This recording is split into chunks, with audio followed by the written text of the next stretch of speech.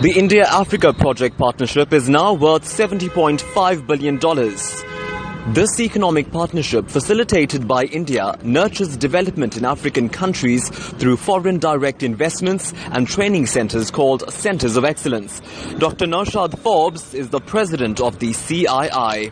We in CII are committed to partnering with Africa on a long-term sustainable basis for the benefit of both the economies of India and Africa. CII promotes India-Africa relations through its institutional linkages with 78 counterpart organizations in 37 African countries. As per the World Bank, the Indian economy is projected to grow by 70.6% and 7.8% of GDP over the next 2 financial years.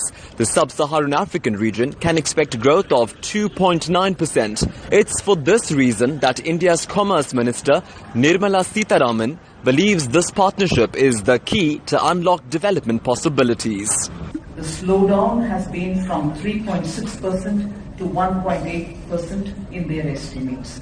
If the global trade situation is dismal, I would only want to say before this August gathering that the opportunities for Africa and India in terms of trade and project relationship is only immense, and absolutely a large percentage remains untapped. His Majesty King Mswati III represented the Kingdom of Swaziland at the conclave. Swaziland has benefited from technological perks. A main project of this partnership, King Mswati expects the alliance to also address Africa's infrastructure and energy challenges. Africa is looking up to India to explore investment opportunities in the kingdom, in the continent, in a variety of sectors such as manufacturing, pharmaceuticals, and renewable energy, to mention but a few. We also look to India to help finance infrastructure development projects that can contribute to sustainable development that improves the socio-economic landscape of our people.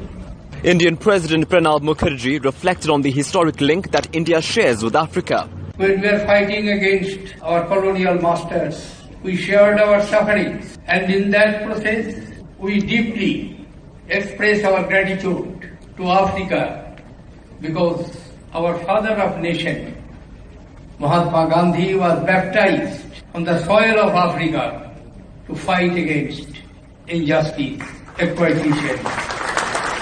President Mukherjee says his vision sees Indians and Africans working side by side. I saw how ordinary men and women are doing extraordinary jobs, jointly holding each other's hand, Indians and Africans.